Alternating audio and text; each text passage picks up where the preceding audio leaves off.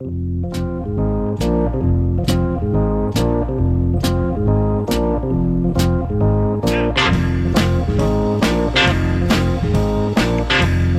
to pick up on a concept that we started exploring last night. We talked about the relationship between politics and culture, which takes on this sort of chicken and the egg metaphor, whereby one produces the other, but in turn produces the first one, right?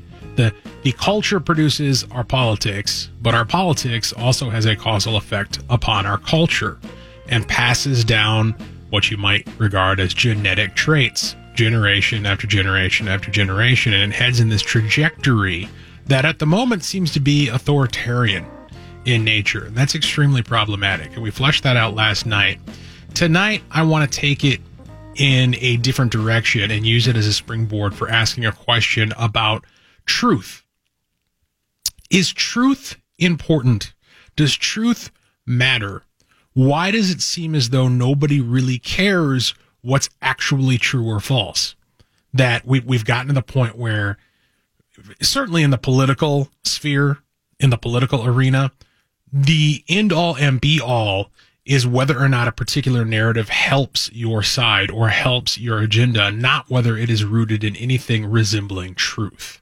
Why is that? Closing argument. My name's Walter Hudson. Twin Cities News Talk, AM 1130, 103.5 FM. Catch us streaming at TwinCitiesNewsTalk.com and your iHeartRadio app. We are here 9 to 11 weeknights. Appreciate you tuning in. You can catch up on past shows by doing a search for Closing Argument in your iHeartRadio app, and our channel will pop up there for you. You can also be part of the show this evening. 651-989-5855 is the number to join us. Brad Omlin takes those calls and produces the show. So I'm going to start with my premise. I'm going to start with my answer to the question, and then we'll dive into some examples of how this is playing out in the current moment that we find ourselves navigating. We spent a lot of time last night talking about what I call the culture of conquest versus the culture of consent. And broadly speaking, these are two opposing paradigms, two opposing worldviews that are playing a tug of war for the soul of human beings on this planet and in this country. The culture of conquest is a paradigm whereby you proceed as if the only possible way that you can hope to obtain and keep your values is by conquering somebody else, by beating somebody else, by placing them under your submission and then taking what you want. By contrast, the culture of consent recognizes that in reality, in truth, the only means of production, the only real way in which actual values can be sought after and obtained and kept is a condition of liberty. And that everything that is wonderful in our lives that we have to be thankful for and that we actually value depends upon consent. It depends upon free choice, liberty. Look, let's bring it down to the micro level. Think about your relationships. Think about your most cherished experiences, transactions, and relationships. Your marriage, your relationship with your children, your relationship with your parents, your best friends throughout your life, the organizations that you've been a part of, your community, the place where you grew up, the bars that you've patronized, whatever the case may be. What gives those relationships value is the choice to engage in them. What if instead of, getting to choose the person you were married to, it was chosen for you? It was mandated. Another way to put this, this is an example that Ben Shapiro has given on a number of times. What if on your anniversary, on the anniversary of your wedding, you went up to your wife and you said, honey, our plan tonight is I'm going to take you out to a fantastic dinner at the most expensive place in town. And then we're going to go to the theater and we're going to catch a show. And then we're going to go out for dancing and drinks to close out the night. And, her response would be, wow, that sounds fantastic. I'm so glad you made those plans for us. And you followed it up with, yep, that's my obligation. That's my duty. That's, I'm honor bound to make sure that happens. Oh, it's tough. It's really tough to, follow through on that, but I'm supposed to. So here we go. Some men might actually feel that way. That's true. That is true. Some men might actually feel that way. And their wives know it. And we all know what those marriages are like, don't we? Right? We all know what those relationships are like. The value of your most personal, intimate transactions is not in the stuff you do. It's in the fact that you want to do it with that person. That's what gives it value. That's what gives it merit. And that same concept, that same principle applies to literally every transaction in your life. The reason you feel good when you accomplish something, when you achieve something at work, is because you were chosen to do that job, and because you get a affirmation of a job well done by the people you're doing it for, whether it be your boss or your customers or whatever the case may be, your coworkers. And that's all predicated. It all works only because you know that they actually mean it, that they've actually chosen to engage with you in that relationship. Choice lies at the root of all of it. You must be free to make choices in order for anything of value to exist in the first place, because the concept of value itself begs the question of value to whom. Value as a concept cannot exist without choice, without freedom, without the condition of liberty. That's how important it is. And so when I talk about the culture of consent, I'm talking about something a culture that is rooted in the truth of human nature, a culture that is rooted in fact. And this is where I come full circle back around to my question of, why do we see ourselves in a place where it seems as though truth is dead? Nobody really cares about what's true. Nobody really cares about facts. They only care about what benefits their own personal, political, or social agenda. And it's because of the culture that is waning, or that is waxing in our current moment, versus the one that's waning. The culture that's waning is the culture of consent. The idea that, we ought to proceed in a condition of liberty where our relationships are defined by consent and by choice and by value, under the umbrella of individual rights. That culture is waning. It's less popular now than it has been in my lifetime. And in its place, the dawn, really a return of the culture of conquering, the culture of conquest is upon us. And the culture of conquest is one whereby truth does not matter. In fact, truth is the enemy, right? Truth is the enemy, because truth can potentially undermine whatever it is you're trying to achieve. When you believe that the only way that you can obtain and keep values is by conquering some enemy, then that becomes a rationale, that becomes a justification for doing literally anything, for sacrificing literally anything in pursuit of your goal. Truth does not matter in that context. And that is why we see ourselves, facing a scenario where, there's article after article that's been in our stack. We're going to go through some of them here tonight, that raises this issue of the seemingly willful abandonment of truth as a value in our culture, in our society. From The Guardian, 2 of the most monstrous regimes in human history came to power in the 20th century, and both were predicated on the violation and despoiling of truth, on the knowledge that cynicism and weariness and fear can make people susceptible to the lies and false promises of leaders bent on unconditional power. As Hannah Arendt wrote in her 1951 book, The Origins of Totalitarianism, the ideal subject of totalitarian rule is not the convinced Nazi or the convinced communist, but people for whom the distinction between fact and fiction, i.e., the reality of experience, and the distinction between true and false, i.e., the standards of thought, no longer exist. Arndt's words increasingly sound less like a dispatch from another century than a chilling description of the political and cultural landscape we inhabit today. A world in which fake news and lies are pumped out in industrial volume by Russian troll factories, emitted in an endless stream from the mouth and Twitter feed of the President of the United States, and sent flying across the world through social media accounts at lightning speed. Nationalism, tribalism, dislocation, fear of social change, and the hatred of outsiders are on the rise again as people, locked in their partisan silos and filter bubbles, are losing a sense of shared reality and the ability to communicate across social and sectarian lines. This is not to draw a direct analogy between today's circumstances and the overwhelming horrors of the Second World War era, but to look at some of the conditions and attitudes, what Margaret Atwood has called the danger flags in George Orwell's 1984 and Animal Farm, that make a people susceptible to demagoguery and political manipulation, the nation's easy prey for would-be autocrats.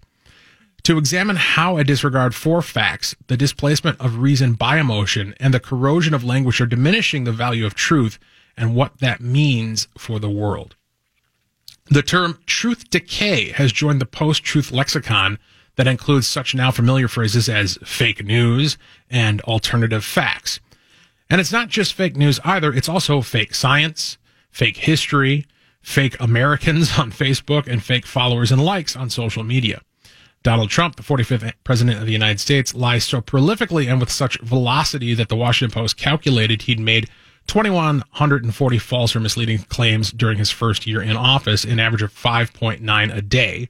His lies about everything from investigations into Russian interference in the election to his popularity and achievements to how much TV he watches are only the brightest blinking red light among many warnings of his assault on democratic institutions and norms. And of course, this is coming from the perspective of somebody who's obviously a lefty who's writing this.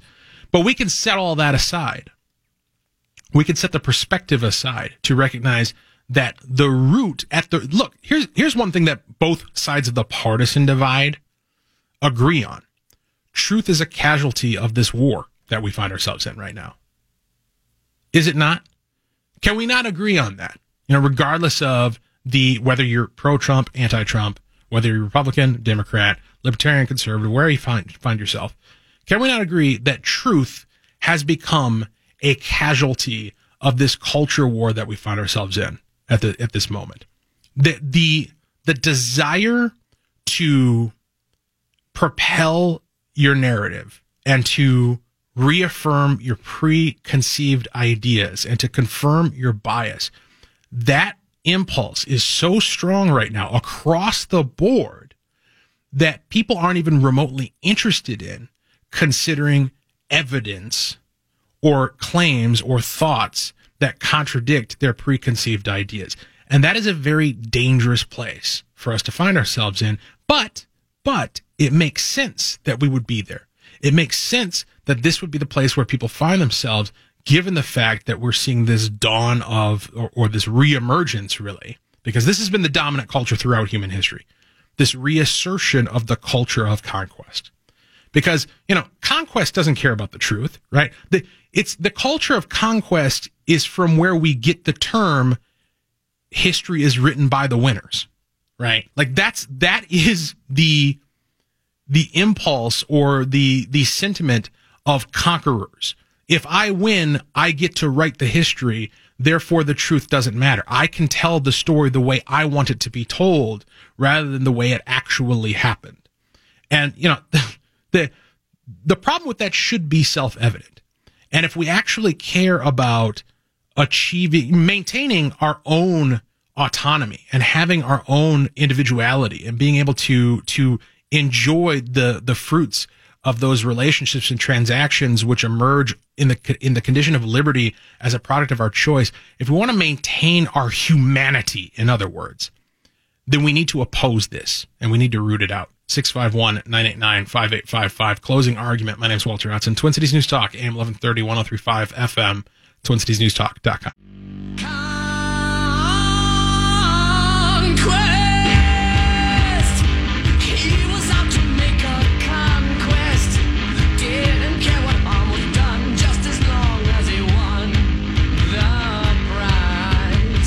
City's News Talk, AM 1130, 103.5 FM. Closing argument. My name's Walter Hudson. 651-989-5855 is the number to join us. The fallout from the Helsinki summit between President Donald Trump and Russian President Vladimir Putin continues. The latest here from the Star Tribune. 2 weeks before his inauguration, Donald Trump was shown highly classified intelligence indicating that President Vladimir Putin of Russia had personally ordered complex cyber attacks to sway the 2016 election. The evidence included texts and emails from Russian military officers and information gleaned from a top secret source close to Putin, who had described to the CIA how the Kremlin decided to execute its campaign of hacking and disinformation. Trump sounded grudgingly convinced, according to several people who attended the intelligence briefing, but ever since, Trump has tried to cloud the very clear findings that he received on January 6th of 2017, which his own intelligence leaders have unanimously endorsed. The shifting narrative underscores the degree to which Trump regularly picks and chooses intelligence to suit his political purposes that has never been more clear than this week. And then they go through and rehash everything that we know from the past few days regarding the back and forth on the Helsinki summit. And so, look, I can already hear the objections, right? Well, this is fake news, right? You can't trust. Was this actually Star Tribune reporting? No, this comes from the New York Times. It's reposted by the Star Tribune. You can't trust the New York Times. You can't trust the Star Tribune. It's all fake news, anonymous sources. Okay, all right. Look, what can I say, right? I can't argue against that. If you don't want to believe it, then don't believe it.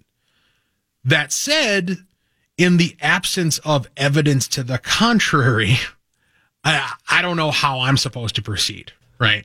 Well, just by the nature that Trump can't get what he's saying straight, says everything you need to know about it. Right. We don't need this report to tell us what we already knew. Right. Well, and, it's like we talked about earlier in the week when we broke this down with Helsinki. I don't think there's something shady going on between Donald Trump and Russia. I don't think there's something shady going on with the administration or that the campaign colluded with Russia in some way. What I do believe, and what all of the evidence seems to point to and suggest, is that Donald Trump is very sensitive about being regarded as a winner. Like that is his brand. If you go and you look at and you listen to everything that he's said and done and written over his entire career, the overall theme is, I'm a winner.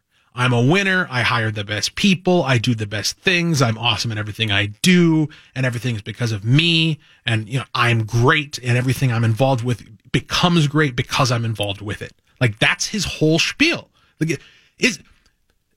Honestly, I want to hear from the person who disagrees that's who Trump is and that's what he believes in.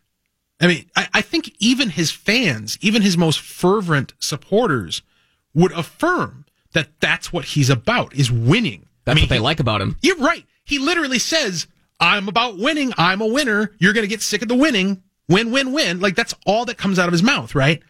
So if we can take that at face value and accept it for what it is, doesn't it make sense that he would be defensive? And we've seen him react defensively in other situations to other stimuli.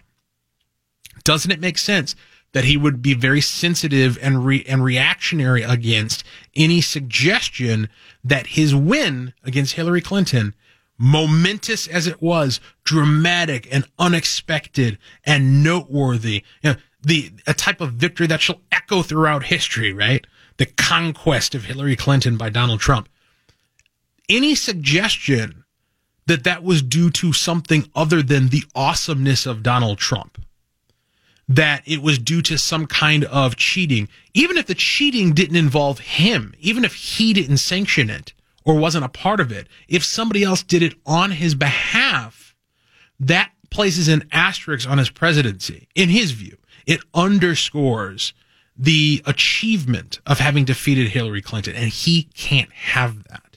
And so he's willing to go out there and do what he did in Helsinki. He's willing to go out there and throw his own intelligence services under the bus and stand with a foreign human rights violating despot and say you could trust this guy over our own guys who Trump himself is in charge of and hires, and who the federal government pays in order to discover this stuff and investigate this stuff.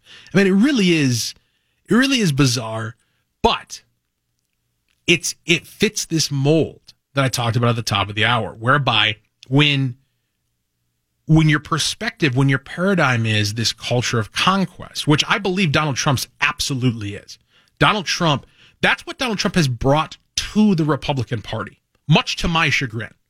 He's brought with him a culture of conquest. And we're all conquerors now. You see it. You see it expressed on social media, and you see it expressed in the campaign rhetoric of all the candidates and the party itself now. We're all conquerors now. We're owning the libs. We're taking it to the left. We're draining the swamp. We're going to conquer the deep state. And listen, there's virtue to that, right? Like there's a kernel of merit to the idea that there is an enemy that needs to be defeated. But the question becomes, what's the point of defeating them?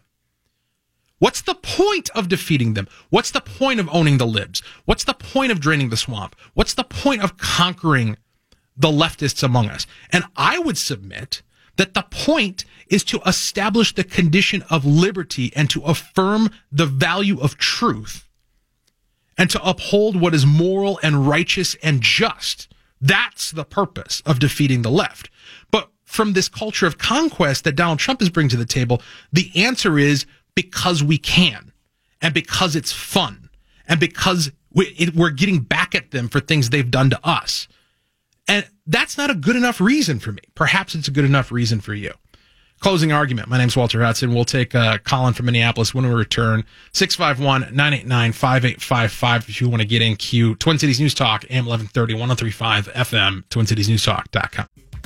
Come on, y'all, let's take a ride. Don't just say a word, just get inside. It's time to take your on another kind of trip, because you can't have the hop if you don't have the hip. All right. You've heard me sound off on this particular moment that we find ourselves in political and cultural history. Now it's your turn. 651-989-5855. Closing argument. My name's Walter Hudson, Twin Cities News Talk, AM 1130, 103.5 FM. We're streaming at TwinCitiesNewsTalk.com and on your iHeartRadio app.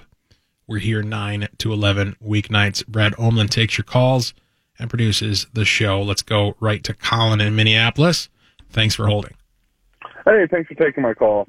So I had several comments I wanted to make. The first off being, you use the word cheating in regards to, how Trump may or may not have won. And I think it's, the verbiage is important because honestly, no indication that anyone but the Democrats cheated during the election process. I mean, it was the Democrats who rigged their own primaries and did everything they could. Mm-hmm. If it's cheating that we found out what their dirty laundry is, then, I mean, what is playing by the rules? Secondly, you talk about this culture of conquest and how, it's, winners write history. Well, after seeing years and years of the center being moved farther and farther to the left because people on the right are more concerned with holding the moral high ground than they are actually winning and advancing a conservative agenda, honestly, I'm okay with that. I would rather see us dig our heels in and combat the propaganda and the culture war that the left has been winning. Combat it with what? Decades. Combat it with what? I want to focus on this because I think you've settled on a key point here. And I would contest this notion of the reason why conservatives have been losing the culture and why the political center has been moving more and more to the left, which I absolutely agree with you. There's no question. It absolutely has been. But I would contest that the reason why is because conservatives have been so resolved on this notion of holding the moral high ground. The opposite has been true. It's specifically because conservatives refuse to argue from a moral perspective and to argue for the morality of capitalism and the morality of individual rights and the moral necessity of liberty that we've allowed our grasp on those wonderful essential aspects of this republic to be degraded over the years. I don't disagree with you there. The problem is we are dealing with people who don't believe in moral objectivity. The left is full of and is quite honestly the entire, they are the ones who purport and push forward the idea of moral relativism, which I find funny when you look at how they attack Donald Trump for the things he said and well, you can't say this sort of things about women, but, you know, they have an objective standard about things that can and can't be said. And it seems like they take a moral objection to it, but they don't believe in moral objectivity. I mean, look at how they feel about, you know, abortion. It's a women's rights issue and not, you know, a murdering children issue, which is, you know, there is an objective moral stance to take on it, but because the left and in their mental gymnastics, they purport to not believe in moral objectivity, and yet they try to argue moral stances. The problem is we've had my understanding of it is we've had for years, decades, I would say,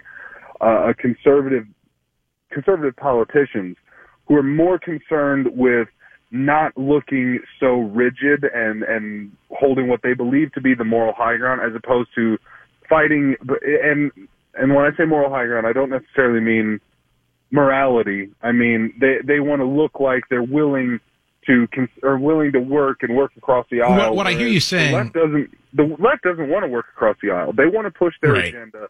They want to hammer home. They want to.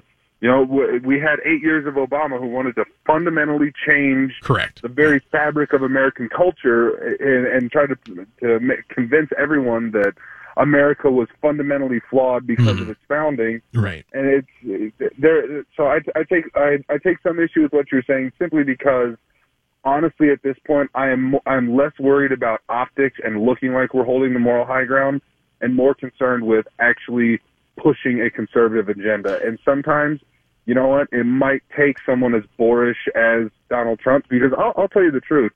During the campaign, or during the primary season and the campaign running up to the election, Donald Trump wasn't my first, second. He might have been my third or fourth choice. I supported Rand Paul in the beginning. After he dropped out, I went to Cruz, and after Cruz dropped out, I was never ever going to vote for Hillary. I mean, obviously. And quite frankly, I had my own misgivings about Johnson. So, and I saw some of the things he said. Granted, I knew during the debates that a lot of it was bluster, but I figured that if he held up to 50% of what he was saying he was going to do, we might be okay. And yeah, I do have issue with what he says. I'm not a Donald Trump sycophant by any stretch of the imagination. I will criticize him when I think it's due, but I have a hard time really taking serious a lot of the criticisms of him, because a lot of it is being pushed by people who were never Trumpers during the campaign and to this day still are. I mean, why does that matter? Why does that matter? Because I don't think they're not looking at it with any sort of objectivity or any they're not looking at it fairly. They're literally looking to take apart any possible thing he does. I mean, a meme that I saw, it broke down two separate Huffington Post headlines. One of them said, if you judge people by the way they eat their steak, you're probably the worst kind of person. And then the next Huffington Post headline says, Donald Trump eats his steak well done, a.k.a. the worst possible way. Like they try to hold both sides of every single argument anytime they can for no other reason than to take down Donald Trump. And when you see decades worth of pictures of all these people who are screaming treason over what Trump said at the summit following, or at the press conference following the Helsinki summit. Oh, these thawing relations with Putin is treason. And you've got Chuck Schumer eating donuts with Putin. Like, I can't take anything they say seriously. I can't take any of the criticism seriously because it is so hyperbolic. Okay. So fair enough. So let's set aside all of that. Let's set aside the how horrible the left is, which I agree, how untrustworthy the media is, which I agree, and how you can't take most of what any politician or public figure says seriously. All right, fair enough. So all of that set aside, is there an inherent value in truth which we ought to be pursuing in the public sphere? Like, what's the point of beating all these people if not to get to a point where truth matters again? I mean, yeah, obviously that is where we need to get, but the problem is we haven't been winning for years and years. The culture. So are we winning now? Are we getting closer to a culture that values consent and liberty and human freedom now than we were in the past? To be absolutely frank, I mean, I'm going to run the risk of getting too far off into the weeds here. You know, I've called into the morning show a few times, and they get a little sideways when I start talking. Honestly, I think we've reached a point in American society where it is not going to happen through peaceful means. Okay. And I'm not advocating for violence.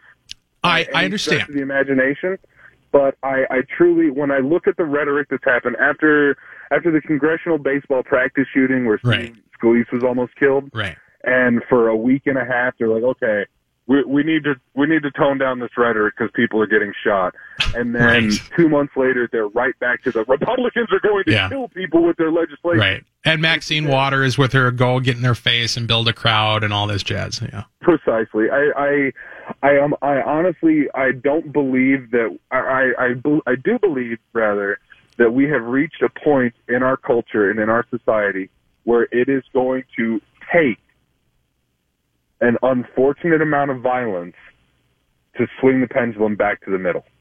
Because we've reached a point, like you were saying earlier, where both sides are so dug in that they don't want that neither side, and I will honestly say that about the right as much as the left. There are people on the right who do not want to see or will not even acknowledge actual evidence of where they're wrong. Well, where there might be opportunities to come to the middle and work. I feel as though, and this has been, I appreciate everything you've been sharing with us tonight. This is probably the longest call we've ever taken, but it's been meaningful and full of good opinion and information. I feel as though we've come full circle to being on the exact same page, because what you're saying right now at the end of the call is fundamentally no different than what I've been saying all tonight. Now, my focus might have been a little bit different on where I was directing it, but this notion that we're at a point where we're at a crisis point where absolutely. Right. And so the question becomes, how do we resolve the crisis in a way where we're going to land on our feet? Because here's the thing, aside from the American Revolution is an exception to the rule. Revolutions don't tend to end well.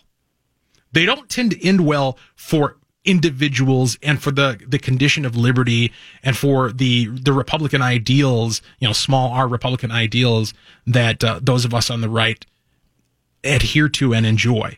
So, I'm not particularly eager to get to that point. So we need to check things quick. But I do want to point out that it's not the right that's pushing for a revolution. Well, I don't know that that's true. I mean, look, and primarily, is the left unhinged and they want to see violence in the streets? That's the way they've always been. What I'm seeing now, though, is I'm seeing a right that is increasingly approaching that or responding to that with the attitude of bring it on. Let's fight. Yeah, and the thing that, and I guess that's sort of where my stance was. Where I said it's nice to have, or nice. It's nice and it is refreshing to have someone who's finally willing to fight back, because we have a brass tacks. I'm 30. I came of age during the early years of the Bush administration. I started being politically aware right around Bush's second term.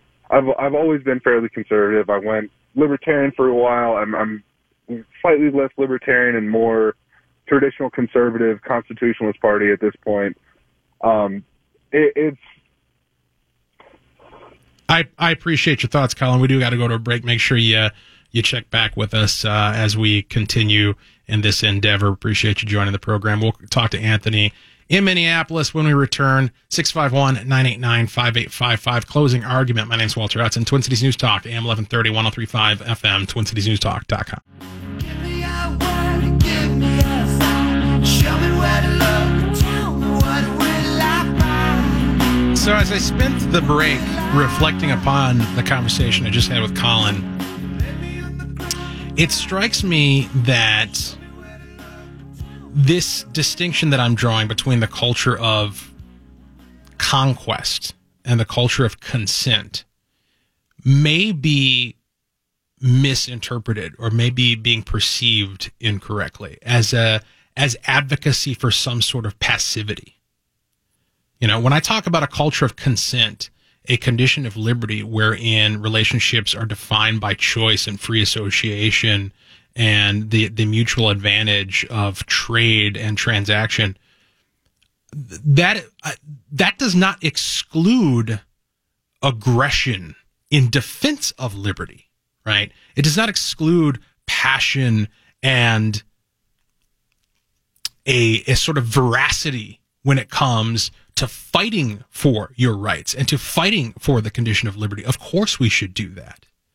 You know, the error of the culture of conquest is that both the ends and the means are combat, right? Like the purpose is to look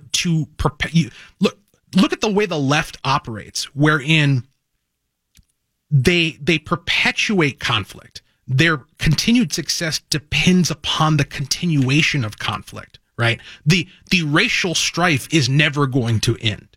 The social injustice that needs to be addressed through socialist policies is never going to be settled. They're never going to reach their promised land, because if they ever solved the problems that they've identified, then there'd be nothing left to fight for, right?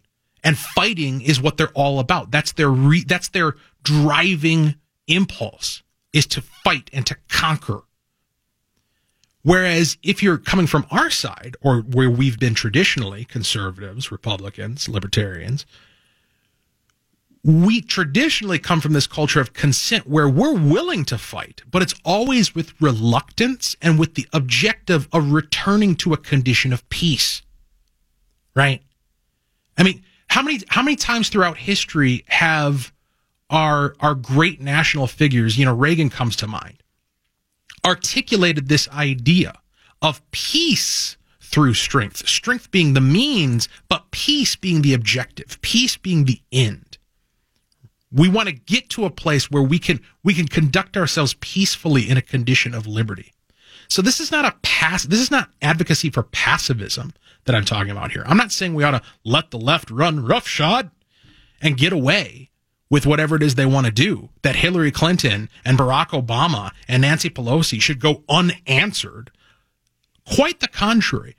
What Trump brings to the table in terms of his willingness to fight and his willingness to take the fight to them and to conquer them, in a sense, in the political arena, that is necessary and that is desirable. The problem is when fighting becomes the objective rather than the means.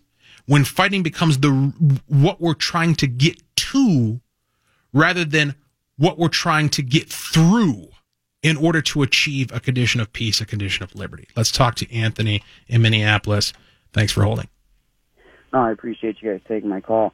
The reason why I was calling, I just want to talk about the whole morality thing and whatnot, and also touch a little bit on being passive and the misinterpretation of that. You know, as a Catholic and as a constitutionalist, and as you know, my list goes on. You know, I've got a beautiful interracial family, and we're very politically involved. But at the same time, we follow three main rules that, you know, you don't talk politics, abortion, and religion at the dinner table. So we don't.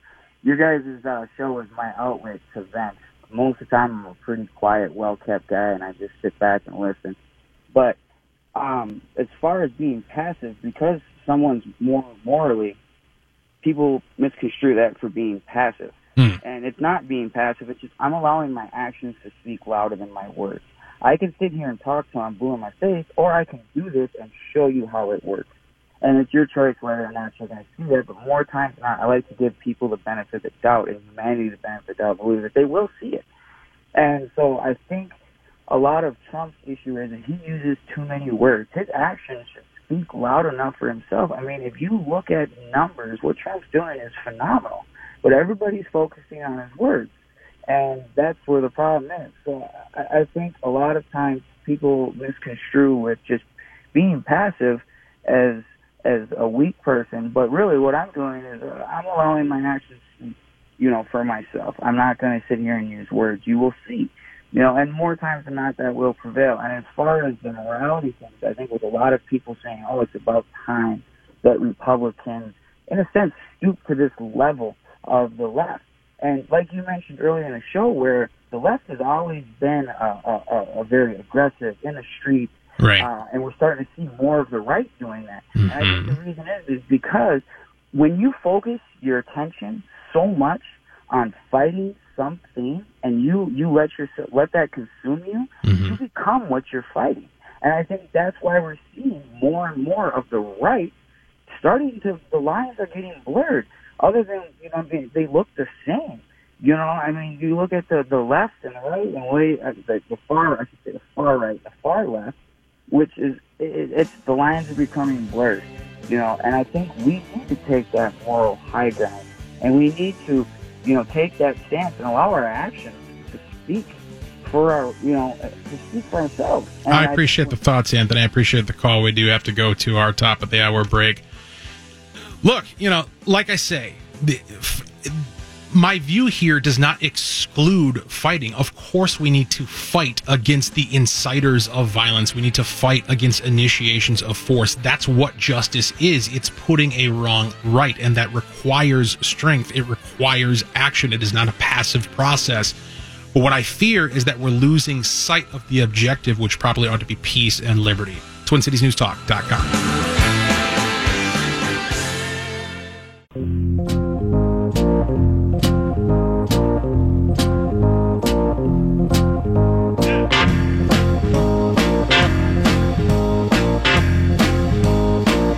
Twin Cities News Talk, AM 1130, 1035 FM, closing argument. My name is Walter Hudson. We're streaming at TwinCitiesNewsTalk.com and on your iHeartRadio app. We're here 9 to 11 weeknights. Appreciate you sticking with us, hanging out with us this evening. We will be live and local tomorrow as well. The past couple of Fridays, you may have noticed we've been out, but we will be here tomorrow night, so be sure to join us then. 651-989-5855, the number to be part of the program. Brad Olman taking those calls and producing the show. Let's go right to Anthony in St. Paul, a regular caller. Thanks for holding through the long break. Hey, no problem. So as you noticed, I'm a different Anthony. There was the Anthony in Minneapolis, I'm the Anthony in St. Paul. Right. So one thing I want to state is I didn't even get political until 2015. All throughout high school, I kind of had this take on the political scene the way you do, Walter, where I think that if we play the right way and we take the moral high ground and we just genuinely don't do anything that the left would do, that it would work. That we could reach across the aisle and be friends with them, and I'm going to stop you right there just to make this one point, because this is something that I heard Colin say, and I think I heard Anthony from Minneapolis say as well. I don't believe at any point throughout my rants today or yesterday I have advocated reaching across the aisle. Like, I don't know where that notion or perception has come from, but at any rate, continue.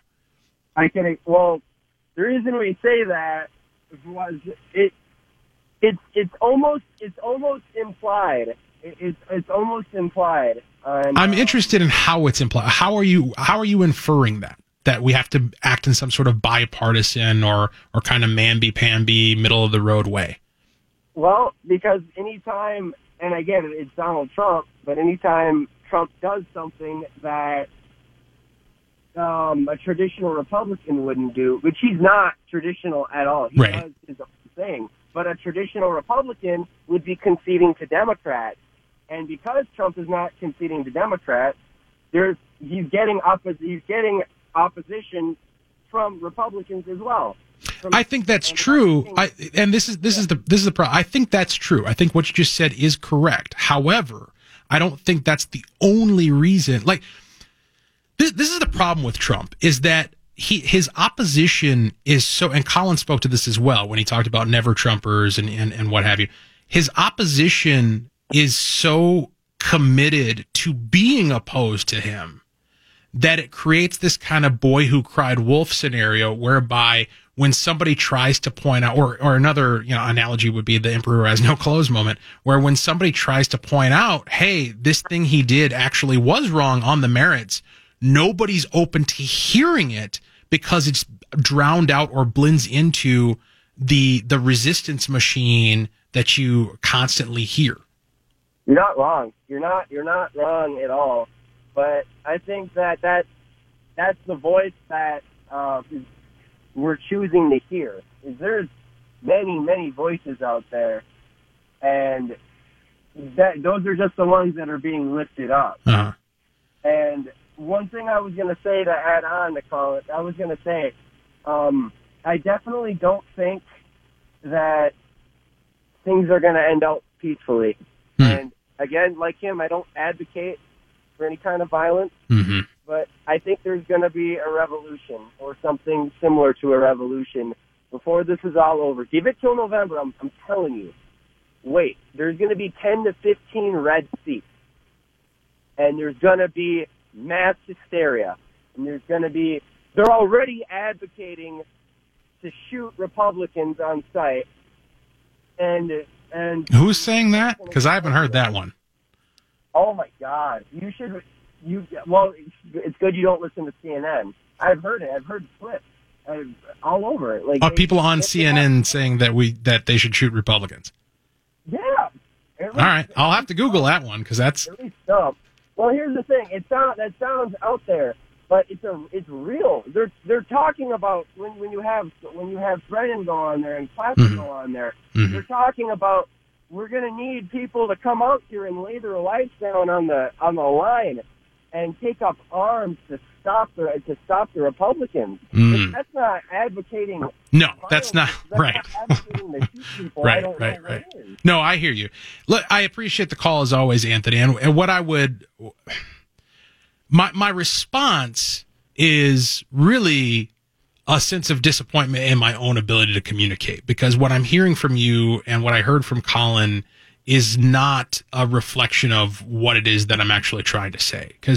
And I understand why you're perceiving it the way you are, but I long to come up with a way of communicating what I'm trying to say that will be perceived more accurately, because I'm not at all advocating for compromising with the left or for, working across the aisle or for, being kind of mamby-pamby and traditional Republican.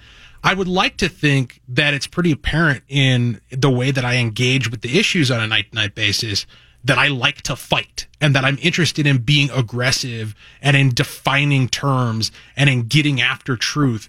But what I'm suggesting is that the objective of all of that has to be taking us to a place of liberty and to a place of peace that's enabled through a culture of consent. And what I fear is happening right now is that there's this buildup that you cite. There's this buildup of anger for its own sake that ultimately, and you speak to it and Colin spoke to it as well, ultimately is going to be released in some violent form if people don't have the hope that we can get to a place of normalcy and prosperity and liberty. Appreciate that. Yeah. I don't think so. I really wish it did. I don't think it will. I think it's going to be violent, and I'm terrified for my kids here. Yeah. Honestly. All right. And not just a fear monger. It's just what it is. I appreciate the call, Anthony. Appreciate you listening to the program. All right. So let's go from that to a subject that's a little more lighthearted. Let's hope so. Because, just the fact that Republicans are preparing for a revolution, they claim that, or people like Anthony and Colin are not perpetuating the revolution, so to say, or claim they're not, but are preparing for it is scary enough. Like, I know that Democrats are advocating for that. The way they speak is similar to the French Revolution. Yep. But the fact that Trump supporters and conservatives are acknowledging that and saying we have to prepare for it is also upsetting, because we're like, Walter and I aren't approaching this from the standpoint of moderates. Like, a moderate is someone who will moderately impose on your rights, moderately make everyone happy, moderately make everyone unhappy. That's not what we're advocating for. We're fighting the exact opposite side, where we are literally fighting a two-front war against statist Republicans and statist Democrats. I can't tell you the amount of times I've been in an argument online where I've been arguing against both Republicans and both Democrats. And that's the kind of the pie chart, the top of the pie chart almost, where we fall. We're not right or left. We're at the top and in the center, not at the bottom in the center. Yeah, very well said. That's absolutely true. It is a two-front war. I hadn't thought about it in those terms, but that's a very accurate metaphor. The position that you find yourself in if you're advocating for liberty as the objective, liberty as the goal, as the destination, the end point of our endeavor. You find for some reason that's perceived by some on the right as some sort of compromise. And I think that that's reflective of exactly what I started off the show tonight talking about, which is the fact that the culture of conquest has annexed the minds of people on the right, where they're thinking in terms of who wins and who loses, and have set aside the potential and the very real necessity of getting to a point where interactions and transactions are win-win. Like the world that we all probably ought to be striving for is one in which transactions and relationships are routinely win-win. In a condition of liberty, that's the only way you can proceed.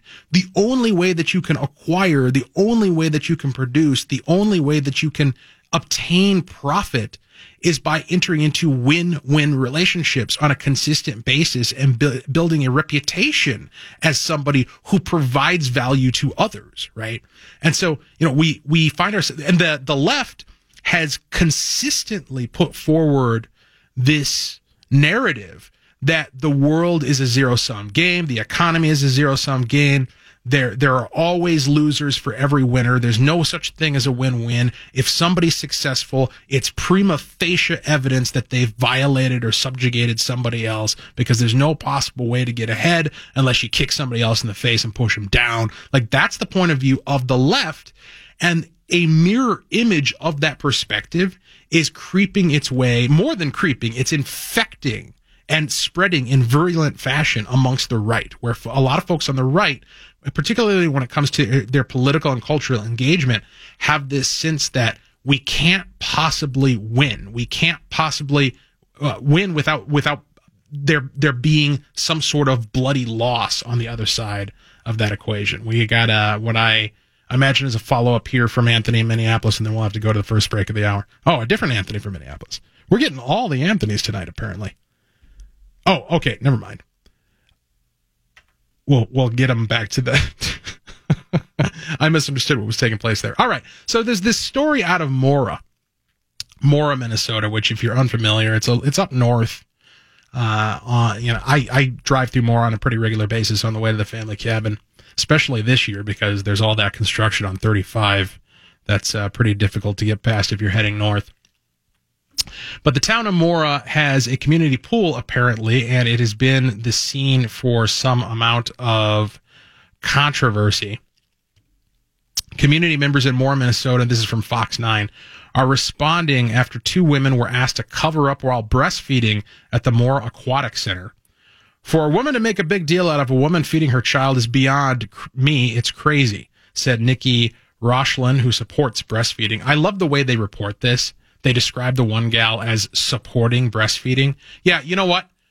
There's a distinction between supporting breastfeeding and supporting breastfeeding in public, in front of other people, in front of children, in front of men, right? These are distinct things. You know what else I support? I support urination. I support defecation. But I'm not particularly interested in watching anybody do it. I literally saw a guy... This is so absurd. I saw a guy in Uptown on Sunday at 6 p.m. For whatever reason, there was a little toilet on the sidewalk. Yeah. And the guy just whipped it out in broad daylight and peed in the toilet. So yes, this is happening on both ends of the spectrum. Yeah, but both of my my boys, 9 and 5, would be very apt to do something like that. But yeah, I mean, This was a full-grown adult. yeah, the conversation around breastfeeding and this, and I regard it as a completely fake, ginned up controversy. Like I firmly believe that these two women did this on purpose, specifically to instigate conflict so that they could get in the news and make a big issue out of this and do a bunch of virtue signaling about the wonders of breastfeeding and being a mother and talking about supporting breastfeeding. What's happened here, and you know, you could fill in the blanks of the details and you'll be correct regarding the type of conflict that took place. You know, the security got involved and now it's a big hubbub up there in Mora. The issue at hand is not whether or not mothers can breastfeed their children. That's not the issue. The issue is whether or not they get to impose that upon everyone else, right? You know, again, and look, this is an apples to apples comparison. I'm not joking when I bring up urination and defecation. We're talking about biological functions, right? And one of the arguments that you'll hear from these advocates for public breastfeeding is that, well, it's natural. It's a natural human function. There are all sorts of natural human functions that one does not engage in sight of other human beings. Okay? All sorts. I don't fart in my cubicle at work as much as I would like to. Right. Right. And if you were to, you certainly don't make a big public display out of it and then, you know, shame everybody else for objecting to the fact that you just did. This is absurd. 651-989-5855. Closing argument. My name is Walter Hudson. TwinCitiesNewsTalk.com.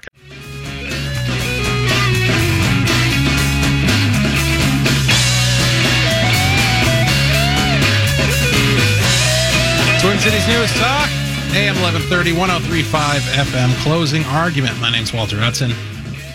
651-989-5855, the number to join us. It's been an interesting evening engaging with you so far. Appreciate the calls. Let's go to Nathan. Welcome to the program. Hi, thanks for taking my call. Yep. I am calling, when you were talking previously about breastfeeding in public, I had a question come up. I've been listening to your show for about a year and a half now, and I rarely hear women call in or women really engaging deeply in conversations of libertarianism, and I'm wondering why you suspect that is, and what you think might be the root of that lack of engagement. Two responses. First, women have called into the program. Now, we don't track demographics here on the show, so I can't give you a percentage, but I've talked with more than one woman. We have women recurring callers and what have you.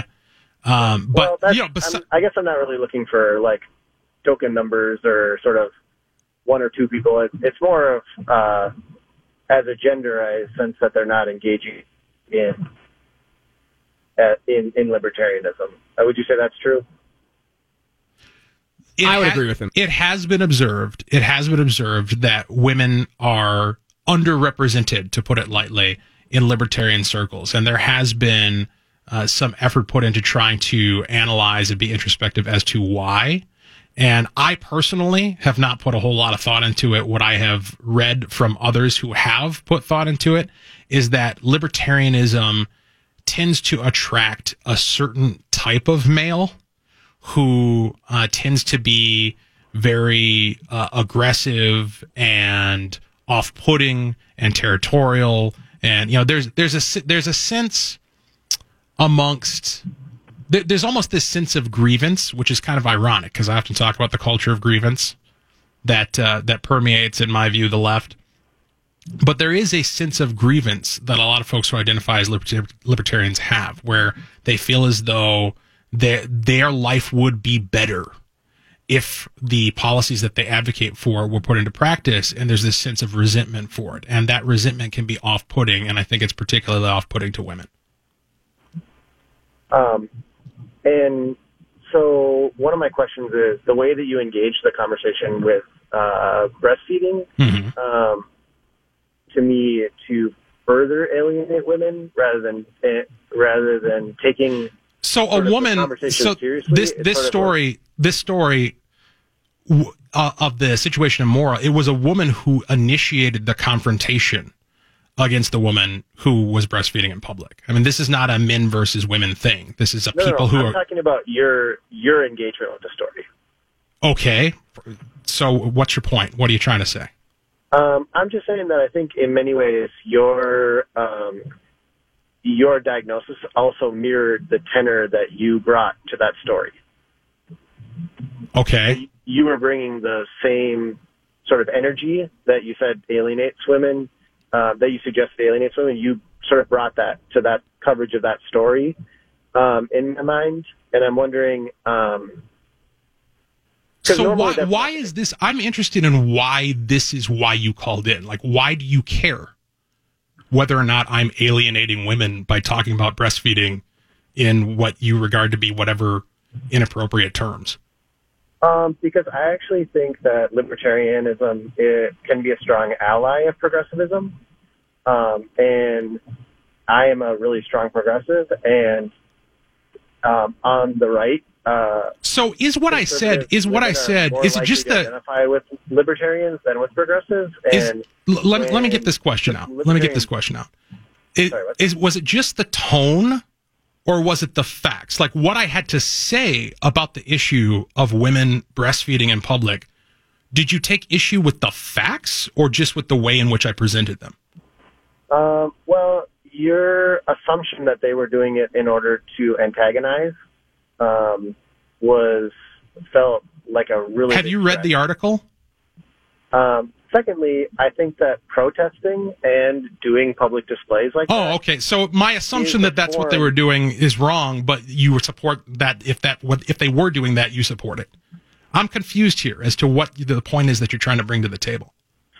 I'm trying to bring to the table that I think the way that you talked about the story further alienated women from the cause of libertarianism, which I have a lot of respect for. And it seemed not in line with the core values of the show, which I enjoy listening to. So so what's the core value of the show that I was out of alignment with? Well, I just think taking ideas seriously and taking people seriously, and well, it should be clear. I mean, liberty. Liberty is a core value, and so I have the liberty to take my children to a pool where they're not subjected to people exposing themselves, right? Like my freedom of association is manifest in going to places where the rules are such where when I walk in the door, I know that they're not going to see ding-dongs and boobies flinging around all over the place because those are the rules that are posted. Even the energy that you're bringing to my response seems like out of place in a discussion about human sexuality, parenting. How is it out of place? About parenting. How is it out of place? You're using ding dong and boobies when we're talking about... In order to make a point, in order to emphasize what it is that we're actually talking about. Because it seems as though when I listen to folks who defend this type of public display, that they want to ignore what's actually taking place. They want to ignore the objective reality of what we're actually talking about. And so I use harsh terminology to put you in a position where you can't avoid it. You can't evade it because it's right there in front of your face, just like the literal exposure is in front of the face of children up there and more. I appreciate the call as always, Nathan. I appreciate you listening to the program. 651-989-5855. Closing argument. More reality when we return. TwinCitiesNewsTalk.com.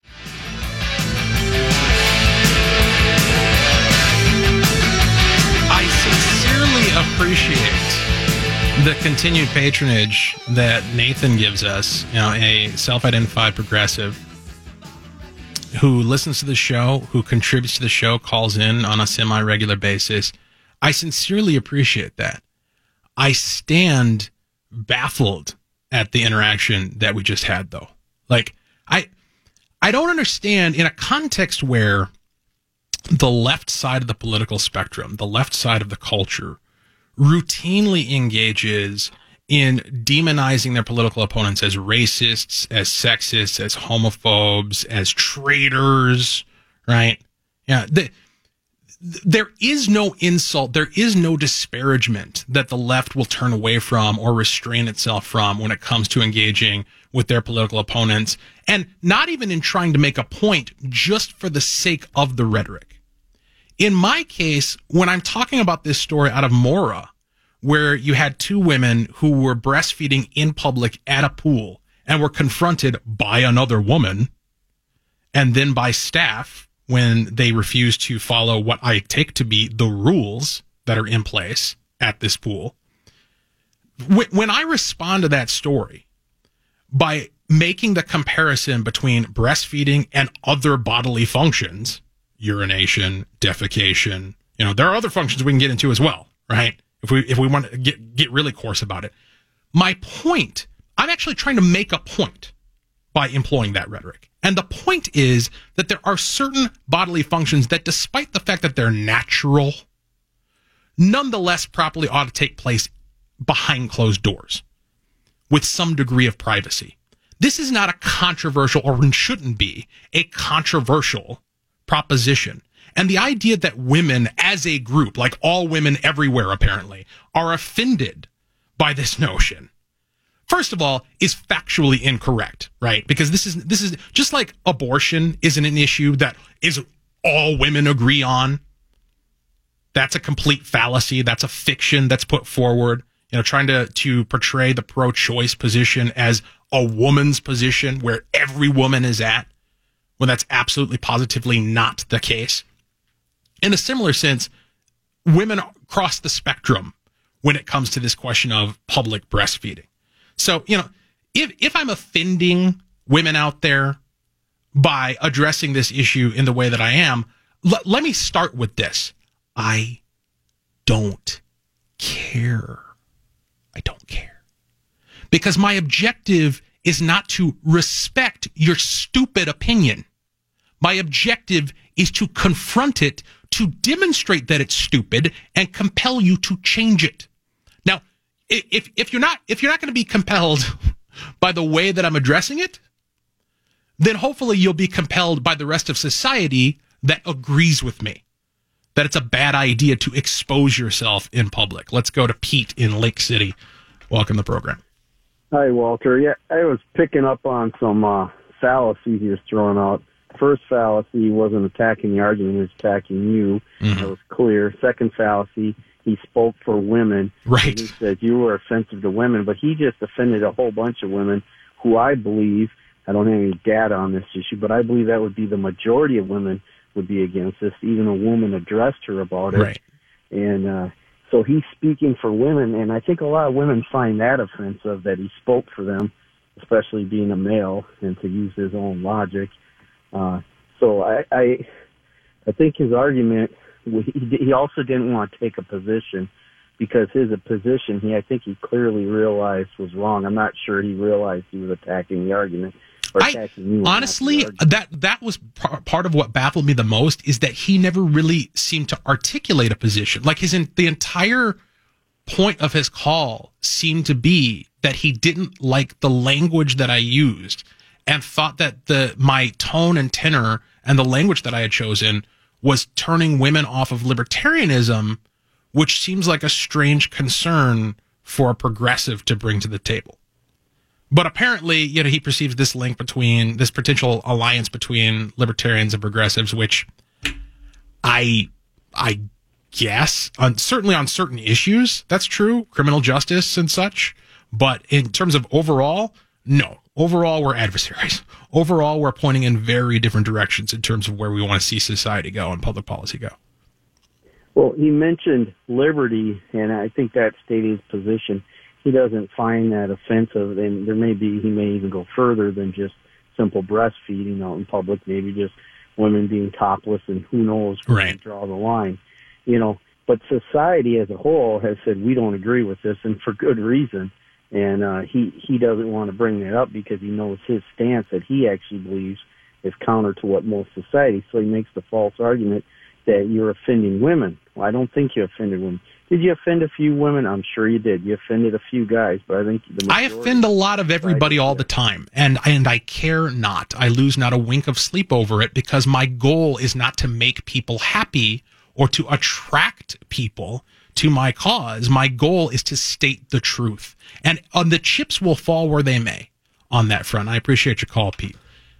Well, I just found an article here from The Guardian. It's from 2015, and it's English, it's data from England, but it says 6 out of 10 women who breastfeed take steps to hide it in public, and a third feel embarrassed or uncomfortable nursing outside the home, a survey has found.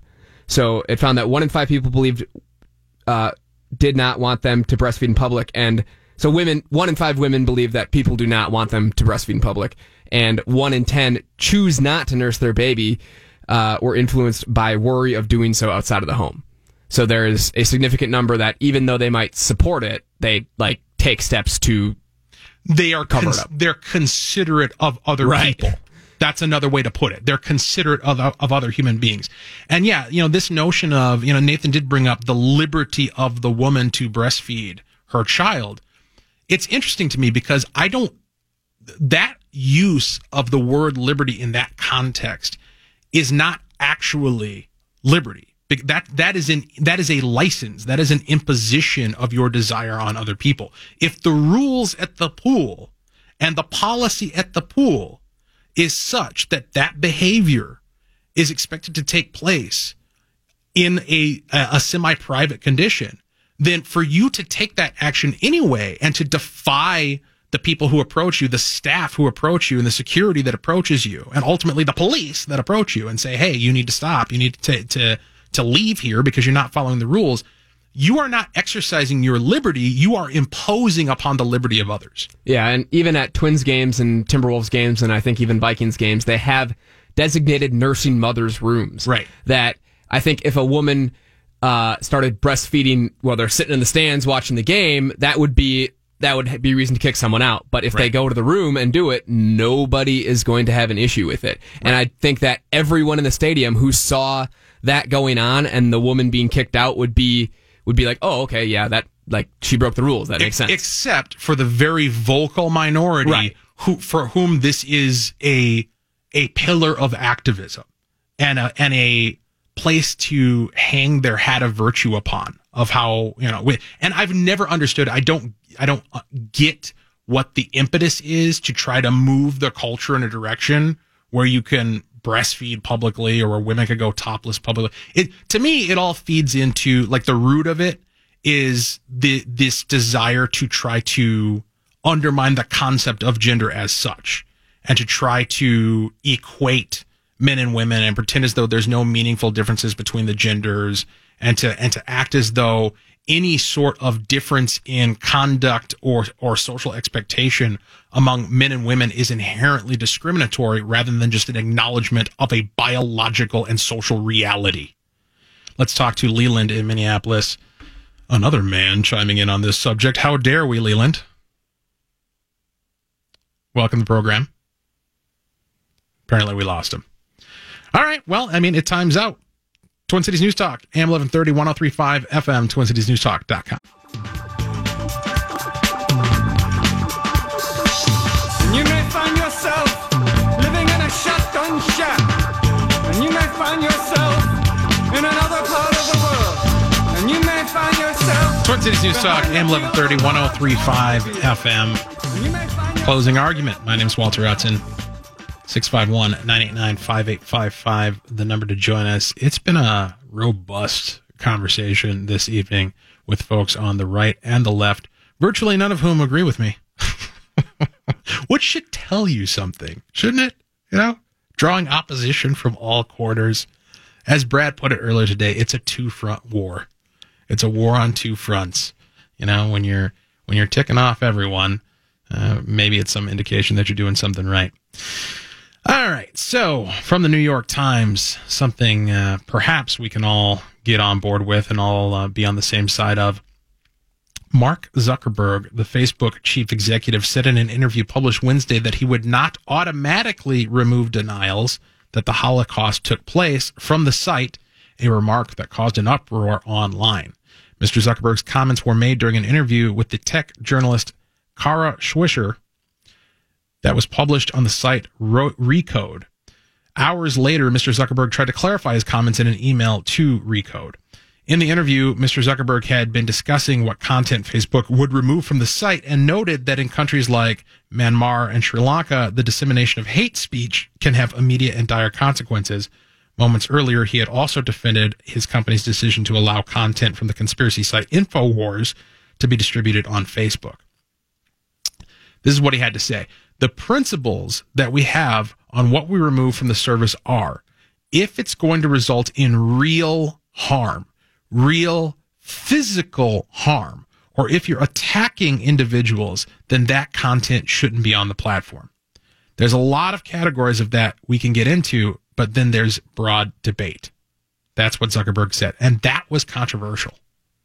It was controversial that before he resorts to removing pages or removing content and I don't know that this standard is actually the standard that's being used by the administrators of Facebook. I'm sure there's probably several examples we could look to where content that did not fit this category of causing real physical harm to someone has been removed.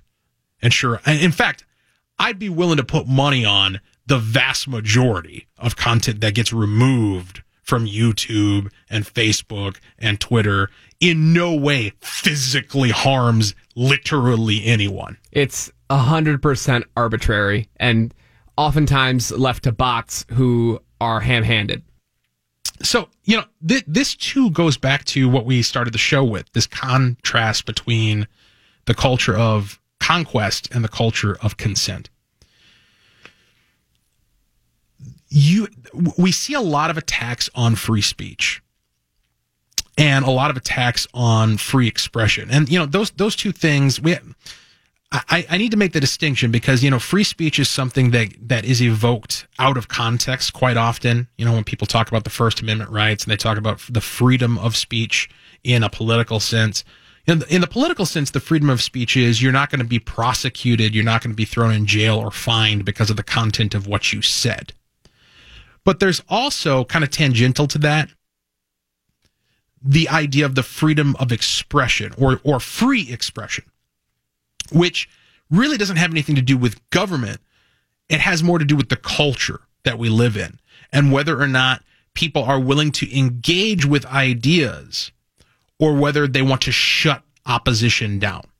And we increasingly see in the culture, because it's increasingly a culture of conquest, a lack of tolerance for opposing viewpoints and a lack of tolerance for incorrect information, fake news, as you might say. This drive to purge the internet, to purge the public space of incorrect information or offensive information, that in and of itself is indicative of a much larger, much more dangerous problem than what the disinformation potentially presents. If you're concerned, let's look at InfoWars as the example, because that's was specifically brought up by Zuckerberg. If you want to make the case that InfoWars puts a lot of sketchy information out there, I'm not going to argue with you. Okay? I've been to varying degrees over the years. I've entertained the musings of Alex Jones for entertainment purposes and recreational value for quite some time, long enough to know that just about every word that falls out of the guy's mouth and is posted on his website needs to be taken with a huge grain of salt. I know that. I discerned that. I don't need somebody else to tell me that. I don't need the government to classify it for me. I don't need Facebook to hire fact checkers to let me know that InfoWars is a little shady, right? Like, I can figure it out. And there's a lack of faith that certain actors in our culture and in our politics have in your ability and in the ability of individuals everywhere to apply discernment to information and to sort out truth from fiction. And that lack of faith spawns or metastasizes into a conviction to shut people down, to shut InfoWars down, to shut down the Holocaust deniers, to purge speech from the ether in order to fight it. And it's actually a terrible vote of no confidence in the ability of human beings to discern reality and in one's own confidence in their ability to confront misinformation, analyze it, and combat it with the truth. If you think that the only way that you can combat Holocaust deniers is to shut them up, to shut them down, to ban their pages, to delete their comments, if that's the only way you like, if that, what you're saying is that you believe in a world where if there's enough Holocaust deniers, if there's enough people out there saying the Holocaust didn't happen, then that's suddenly going to make it so. Or that it's somehow going to catch on and people are there's going to be this widespread belief that the Holocaust didn't happen. There is precisely zero danger of that in a condition of liberty. The only way that you're going to find a scenario where, you talk about the big lie, you talk about disinformation. Disinformation cannot survive the disinfectant of sunlight. It cannot survive the marketplace of ideas. If you allow people to interact, if you allow people to engage, if you allow ideas to be digested and considered and discerned, then the truth will come out and the truth will prevail. It's only in a culture like the one that is currently being fostered and nurtured, this culture of conquest, wherein you decide, well, here's the scope of acceptable speech. Here's the scope of acceptable expression. Here's what we're going to allow and what we're going to ban. It's only in that context that lies are enabled to spread and to take root and to metastasize and to become larger than life. When they're supported, when they're put up and maintained and fertilized by the impositions of institutions. This is something that we should avoid. And we shouldn't be afraid of bad information. We shouldn't be afraid of false statements. We should be confident in our ability to confront them and to deconstruct them and to combat them with the truth. Closing argument. My name's Walter Hudson. Twin Cities News Talk, AM 1130, 103.5 FM, 651-989-5855. Tomorrow we'll be live and local, twincitiesnewstalk.com.